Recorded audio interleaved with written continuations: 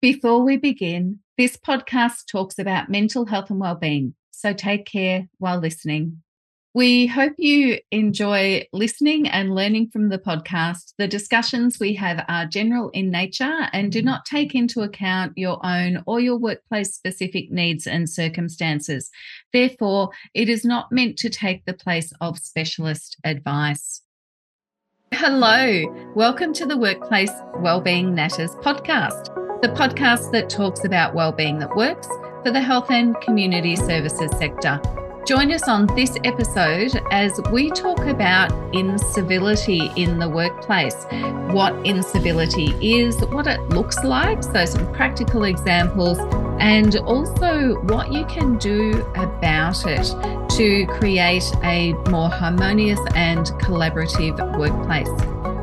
I'm delighted to be joined today by Dr. Tine Köhler, who is the Associate Professor for International Management at the University of Melbourne in Australia.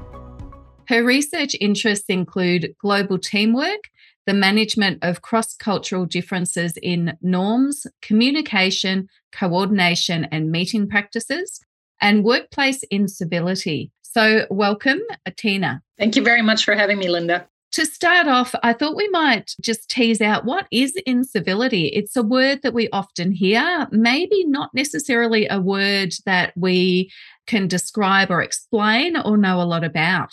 Yes, and there are certainly different definitions as well in terms of the context that we tend to talk about incivility. So let me maybe start with the definition that we use in the research area when we talk about workplace incivility.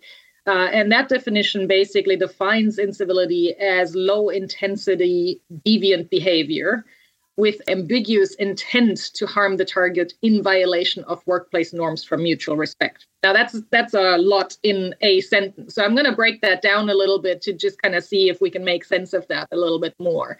The first kind of part of that is that behaviors are deemed uncivil when they are deviant behaviors that violate workplace norms. And those norms need to be norms from mutual respect. So kind of what we think is appropriate behavior in the workplace that is professional and that is respectful of our respective colleagues or our leaders. So really a foundation then is to have really well-established and understood norms within an organisation. Would that be a fair comment? Absolutely, yes. So if you are in an organization that doesn't have a lot of well-understood norms, then of course it becomes quite ambiguous what the right behaviors are. So what the behaviors are that constitute respectful interactions between colleagues. One of the things, for example, like if I think about, team member Bob in our kind of little work team, and team member Bob is one of those team members who rarely contributes to any meetings. He doesn't really take on work roles that don't serve his purposes. So kind of really just focuses on his own goals. He's often productive because he's actually pulling himself out of all sorts of responsibilities and leaves that to his team members. He may even, kind of use some of their work and sells it as his own and gets maybe even rewarded for that from the leaders, right? So may even get acknowledgement for work that wasn't even his, and often just sees his team members when he needs something from them. So all of his team members would hate him because essentially they would think he's very uncivil towards us because he doesn't contribute. He only uses us when he needs us. He never actually reciprocates our goodwill, right? So he never actually does his job the way that we do our job. And of course, there is kind of this idea of we all have specified work roles. So we all have tasks that are allocated to us that are very specific. That's not necessarily what we're talking about. We're talking about the kind of behaviors that lead to teamwork that we have to do together, right? Because there are a lot of things that we have to do in a team that may not be related directly to the task at hand. If somebody doesn't contribute to them, a lot of other people will feel that they're being uncivil. And if we take that into the health and community services context, it is so important that we collaborate with our, team members and we extend that also to our patients or clients or consumers or participants? Yeah, so there are a lot of tasks that we usually have to do, or a lot of jobs that we have to do as part of our job that need that collaboration and that collegiality, right? And so I think it falls often under collegiality, what we're thinking about. And if that's not there, then we often perceive a person to be uncivil towards us. Now, the other big component here is that ambiguity. So I kind of want to maybe hone in on that a little bit more, because unlike other workplace mistreatment forms such as bullying or discrimination, with incivility there is an ambiguity of intention. So we cannot quite know if the person who was incivil to us actually meant to be incivil to us. There's a bit of that gray zone, because on the one hand, as you said earlier, in workplaces we may not always have clear norms. So somebody might not have set exactly the norm of you ought to work together like this. We may have situations, especially in multicultural contexts, where somebody is actually behaving very respectfully according to their own cultural rules, but that same behavior is interpreted as disrespectful in another culture. So, for example, in quite a few of the Western cultures, it's very much expected that team members might point out to the leader when there's a problem, or when a plan is not working that the team leader has established, or when some of their thinking might not be quite accurate or might not fit the situation very well. Whereas in a lot of Eastern cultures, questioning your leader or doubting them, and especially doing that in front of others, is basically a big no-no. So you could never do that and get away with it. Following one set of norms means violating another set. And that makes it difficult to say, were they being mean? Were they being, offensive? Or did they just not know? That's a really interesting point, because I know I've certainly been in situations where someone said something to me, or it might just be the tone of their voice, and it's just left me with that question, like just left me wondering, what did they actually mean by that? And it's something that I will go back to and kind of ruminate on because of that ambiguity, because of the uncertainty. And I can also think of an example. I was doing some work with an organisation, so a community service organisation, that was bringing together multiple different programs, and they had their corporate services and they had the programs that are client-focused programs. And they were all coming together in this kind of new building, this new site. So employees in the organisation who worked in the kind of client-facing human element side of the roles were saying to me, gosh, the people in corporate services, they just don't acknowledge us. They don't talk to us. We walk past them, go to the photocopier, or they're standing there. There's no interaction. And the view of the corporate services people was, oh my gosh, I had no idea people expected me to say hello to them when I was waiting, for my printing. So it is really interesting, isn't it? Both from a cultural perspective and perhaps even from, the norms that are established in different professions or different parts of organisations as well. So I think that example kind of covers both norms and ambiguity, really, doesn't it? Yeah, and you see this in a lot of different professional areas as well. So, for example, I do a lot of research on construction projects in the construction industry. And as you just said, there are norms about how architects do their jobs and how engineers do their jobs. And quite often when they come together, there are clashes because they have different professional norms in terms of how the work should get done, or who should be in charge, or who has the right to ask for certain pieces of information. So all of these things can undermine successful communication and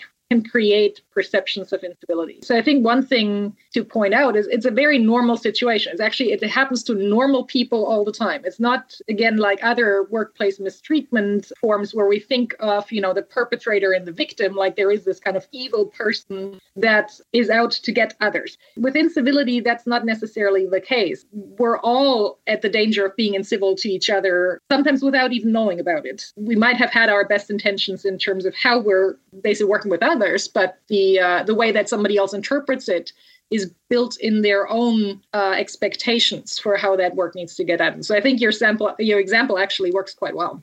And I think, we all have stresses and our own individual way of being able to self-regulate in the moment and, all of those sorts of things. So I guess they would contribute to how we present and behave towards others at any given point in time as well. Yes, absolutely. And so with incivility in particular, I think what we see more even than with the other forms of workplace mistreatment is that a lot of organizational context factors and structures contribute to whether or not people are being incivil to each other or perceive incivility from others.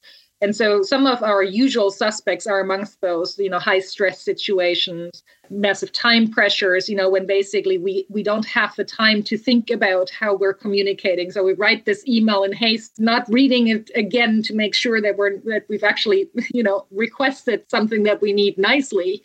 That can already, set somebody else off who might also be stressed and feels a bit overwhelmed by another request. We can see things like competitive work structures that are being built that can contribute to forms of incivility because, my success is built on somebody else's lack of success. So all of these things that we think about that can create negative workplaces and hostile workplaces, of course, also contribute to incivility. And incivility often some of the first forms of stress and dysfunctioning organizational structures that we see. That's really interesting. And I'm wondering about roles, again, just relating it back to the health and community services sector. It's a sector that is often under stress. There's a really high demand for services, and it's often under-resourced as well. So whether that creates a tension or a competition for resources, those sorts of things as well, and whether that could potentially contribute to incivility. Oh, yes. And so some forms of incivility are when you're knowingly kind of withholding or not sharing resources, right? So, basically when you have access to a shortcut, for example, and you deliberate whether you should really share this with a colleague because, they haven't shared theirs last time that you asked them for something, or, they haven't invited you to lunch lately. It's really also sometimes these behaviors or decision points that seem very benign, but, they kind of accumulate, right? They generate a culture of lack of collegiality, of a lack of reaching out and connection and collaborativeness. And they just then stack up. And so we respond often with, our acts of incivility. And that's the other really important thing, I think, to note about incivility. Once somebody starts and it doesn't kind of get called out, usually acts of incivility just cause retaliatory acts of incivility. So if we go back to kind of team member Bob that we talked about earlier, who doesn't contribute to the work projects and who's taking other people's work and sells it as his own, what his team members might do as a response is that, they're not inviting him to meetings, or, they're not sharing important pieces of information with him because, why should they? He hasn't done anything for them lately. They may get to the point where they're actually also showing uncivil behaviors towards Bob. And so Bob might feel like, I need to go see my manager and talk about that because they're treating me, in a mean way. And he'd be right, they are. But the problem is that, there is this spiral that will start happening where somebody starts the process. Maybe there is a little bit of kind of hesitation to immediately retaliate, but eventually it'll happen. And it may not just happen from the person that felt offended. It may also happen by other people who've seen this behavior. So it can escalate quite quickly if you're in a team situation. And if then the leader basically steps in and sides with Bob, oh my God, now we're in this perfect storm where we're undermining the whole workplace culture, right? So it's also very hard for the leader from the outside to see what's happening, right? So that's why it's almost more important from the start to create very strong workplace norms for collegiality and for explaining what the workplace should look like, what we expect of each other and what desirable behaviors are. I know that there's some really interesting language in the literature around incivility. So they don't talk about perpetrator victim as we do in lots of other areas. They talk about, is it instigators and targets? Is that the language you use? Yeah, because, instigators and targets can switch at any point in time, right? So I can be the target in one situation, but then if I retaliate, I become the instigator, right? So the perpetrator versus victim language very much kind of thinks that there is just kind of one perpetrator. So there's one main person who does all the evil doing, and the victim is always in that victim situation. With incivility, that's probably not the case. It's something that can switch quite quickly, and where all of us probably at some point or another contribute to it. Some of us might even think that that's a defensive mechanism, right? To just kind of push back if we feel that we've been treated uncivilly. We'll push back by being uncivil back, maybe to make a point. The problem is that a lot of these behaviors, even though they are small, they actually contribute to a larger environment in the workplace that feels increasingly negative and that feels increasingly prohibitive to collegiality. Over time, it stacks up, and it's very hard to rebuild a positive workplace culture once you've lost it. But to some degree, it's really important to talk about these things very early. So that we already talked about the importance of norm setting, but also if you're in a situation where you feel, somebody has been uncivil to you, it's actually really important to raise it because of that ambiguity of intent, right? So we need to find out, was it actually meant like that? Or was there something else going on? So that helps us reframe and reshift what we're thinking about that incident. There are a number of impacts of incivility, aren't there? So if we start thinking about what are the negative impacts on individuals, on workplaces and productivity, what are some of the things that we might see in terms of impacts? Yeah, I think one of the first things, of course, that I think we see immediately coming is a lack of trust. And trust is one of those workplace constructs that is really important for everything. So it's important for how we actually communicate with each other. It's important for our productivity because, you can't perform well if you're constantly monitoring your colleagues about whether or not they're really doing what they're supposed to be doing or whether they're out to get you. I mean, that's just a really not a conducive way to get your own work done. So incivility erodes trust pretty early. It also, I think it makes us just deeply uncomfortable, right? Because in a way, we feel that we have to be on our toes and vigilant. That can be quite stressful, which in turn, of course, uses up resources, cognitive resources, uses up our emotional resources. So it's a bit of a slippery slope from here. So that can, of course, lead to things like exhaustion and burnout and things like that. It's a larger effect of being in a workplace that basically sets a very bad climate for employees to be in. Absolutely. And I read in a literature review that the impact of incivility carries over from work into the home life, right? Yep. So if you've experienced a perceived incivility, then you'll take that home with you. It will influence the way you interact with, your people at home, whoever they happen to be, partners, children. And this piece of research indicated that even then your partner is likely to take it back into their workplace. So not only is it impacting your workplace and home life, it's potentially then having that ripple effect to other workplaces as well, which I just thought was fascinating. Well, work-family, is an interesting, I think, area because in a way, work-family research finds both this kind of what we call work-family conflict. So when basically we carry things back into our family context that then challenges our home life. And as you said, maybe that gets carried forward. And at the same time, of course, there's research that shows that the family can be actually a support system, right? A source of restoring some of the energies and resources that we lost at work. So I think both are possible, and we definitely see evidence for both in the literature. It's going to be interesting to see how far some of the research that looks specifically at work and family interactions can take it forward to say, okay, which kind of things make it such that family becomes a buffer or that it becomes a restorative, and what kinds of things such that, our influences at work make the family situation worse, because both of them definitely exist. It's just a question of when does one happen, when does the other happen. Yeah.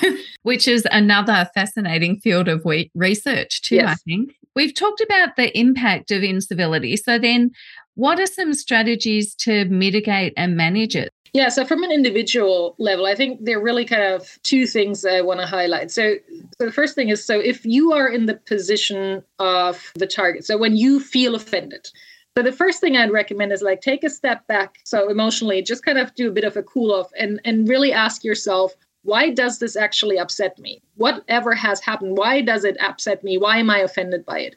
So the first question goes to, what is it in me in my expectations of social interactions that makes me think that this behavior was inappropriate. So we need to first and foremost realize, what norm does that actually violate? What norm am I holding that this somehow upsets? And then basically you have to ask yourself, well, could the person who said something to me have meant it in a different way? What are alternative explanations rather than they were out to get me? So that would kind of be the idea of when I'm in the situation of feeling offended. And that's always a good thing to just kind of take that reflective step and de-escalate, right? So find some explanations for what has happened. Now, if I'm in the situation where I have offended somebody, and sometimes you can tell, right? So you say something and somebody has that facial reaction where you're like, oh, I did something, I just don't know what. You then ask yourself, okay, how could what I've been said might have been interpreted differently than what I intended? So just kind of have a think about it yourself first. So what might be the meaning that somebody else might have attached to that? But it's also often a good idea to maybe ask the other person, right? And to basically see, so I see you're upset. That was not my intention to upset you. So maybe tell me what you heard, because, we need to figure out what I meant to say and what you heard, and hopefully make that the same, because we might be miscommunicating. And it's that making explicit process that's really very important, because it helps us over time to learn about each other, right? To learn about the fact that somebody else has a particular way of communicating. And when you learn that, then you sometimes can better interpret what they actually meant when they said it. To maybe give a very simple example, I worked with a British colleague for a little while. We went together to a conference, and she was complaining. So this was a conference set in the US, and she was complaining about how cold the conference rooms are. So how high they were turning up the air conditioning, and that she was freezing the whole time. So I said to her, why don't you put on some more clothes? And she actually asked about me, a colleague of mine, because she's like, was that meant to be rude? Because I was totally properly dressed. So she kind of understood as if I was suggesting that she was somehow scantily dressed. Yeah. And in my mind is like, well, you're cold. The room is cold. It's not going to get any warmer.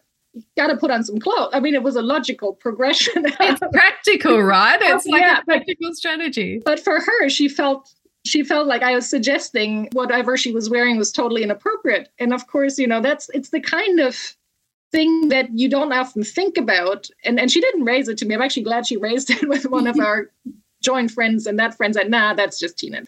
Her brain works like that. But it's good when people raise it. It actually brings out some of those tendencies for communication that we have. And so leaders can help the teams actually communicate about, for example, well, we have to have meetings all the time. How do we want to have meetings? How do we call for a meeting? Who can call for a meeting? Do we want to have some socializing at the beginning of the meeting or not? Who gets to talk? Do we want to assign particular times during a meeting that somebody can talk, just so that we don't talk over each other and people don't feel offended because they're being interrupted? It's things like that we sometimes have to make a whole lot more explicit, and to generate some norms and some rules for us, because then it becomes clear when somebody doesn't follow the rules. And we can then very easily say, remember, we talked about how we want to have meetings. You're currently not adhering to it. So let's go back to what we talked about. That makes it a lot more likely that we have less incivil interactions. Fantastic. And I think making explicit is so important, isn't it? In some parts of the health and community service sector, people use one-page profiles. So they might have a one-page profile for clients. I have a one-page profile for myself. Some organisations use them for staff, that sort of thing.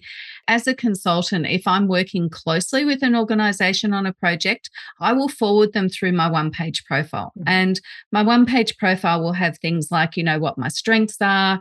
It will have my, preferred communication. It will have, what's important to me, like a whole range of things.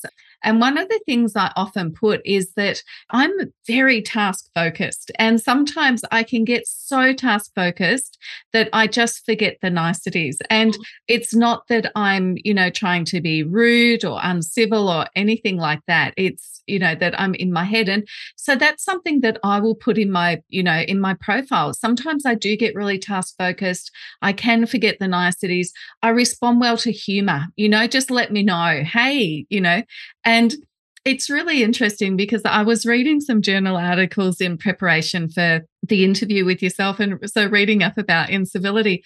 And there's another person and I have worked together in various different ways over about the past 25 years. And we were both managers in a community health organisation. Our offices were next to each other and we shared an assistant, a PA. And I would often just walk into her office and just go, blah, whatever was topical that I was seeking advice on. And I'd forget to say hello and, all of those other sorts of things that we expect.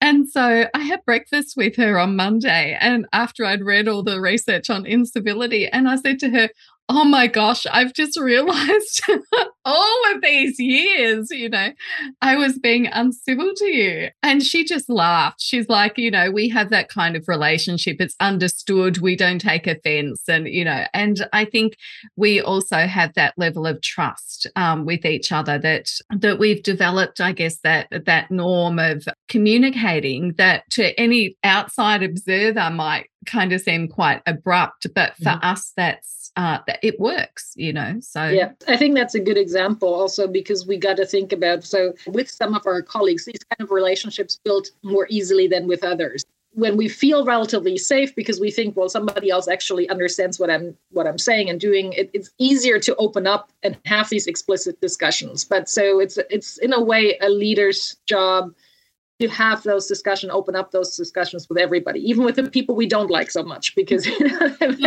they may not be communicating the way that we want them to. But that's where it's especially important, of course. That's where, we got to say, okay, so like you said, I need kind of my communications to be directed at me in a certain way. That'll ensure that I'll probably be more responsive to them. But, tell me also how you want to be communicated to, and that way I can at least, when I have the mental resources, put that in. And I think it's all about, showing effort. I mean, it's really, there is a level of goodwill there that comes from knowing that in the normal situations, people actually cater to somebody else's preferences. People take that extra step and make sure that they're being nice. That buffers them for those kind of situations when everybody's stressed, because we can then know that's not normal. So we'll then be more forgiving. So there is a bit of that inoculation that has to happen through good normal behaviors so that we can excuse the non-normal behaviors. Yeah, absolutely. Absolutely. So anything else in terms of workplaces or leaders that they can do to create more of a harmonious and collaborative culture?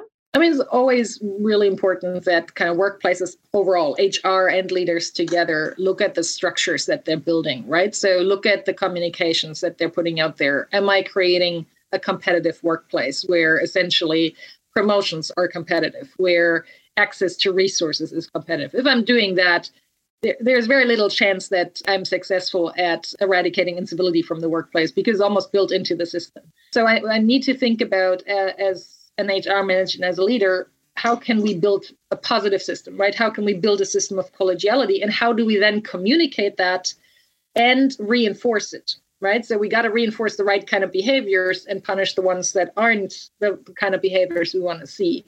And that's just an ongoing effort. I mean, that's just something that needs to get reviewed all the time. We need to think about, what is the culture we want to create? And of course, there's a whole kind of massive literature on creating positive workplace cultures. And so it's really, it is that. It's making sure that your day-to-day actions reflect what you want to see in the workplace. Because incivility is a day-to-day practice, it also means that the prevention of incivility is a day-to-day practice. Thank you so much. That has been so interesting and enlightening, and also practical in terms of practical examples that people, whatever their role in workplaces, can take away to help create a culture that is harmonious and collaborative. Thanks a lot also, Linda, for bringing in all of your examples. I think they fit really well with what we've been talking about. So I hope that people kind of think a little bit more when they have situations happening to them now in the future, how they can take their step back to potentially create a better workplace environment around them. As usual, we've packed a lot into this episode. And it's been wonderful to be able to have a conversation with Tine Köhler. We've so loved connecting with you and sharing insights into incivility in the workplace and how, if you do experience incivility, either as a target or an instigator, some practical strategies to work through that. We want to know what you think and have been inspired by. Any questions you might like answered or contributions you'd like to make to the podcast. So leave a review or contact us via matters@workplacewellbeingnatters.com.au if you would like to explore how we can help you on your journey, submit a case study or comment for us to include in our podcast. We look forward to next time. Thanks for joining us and bye for now.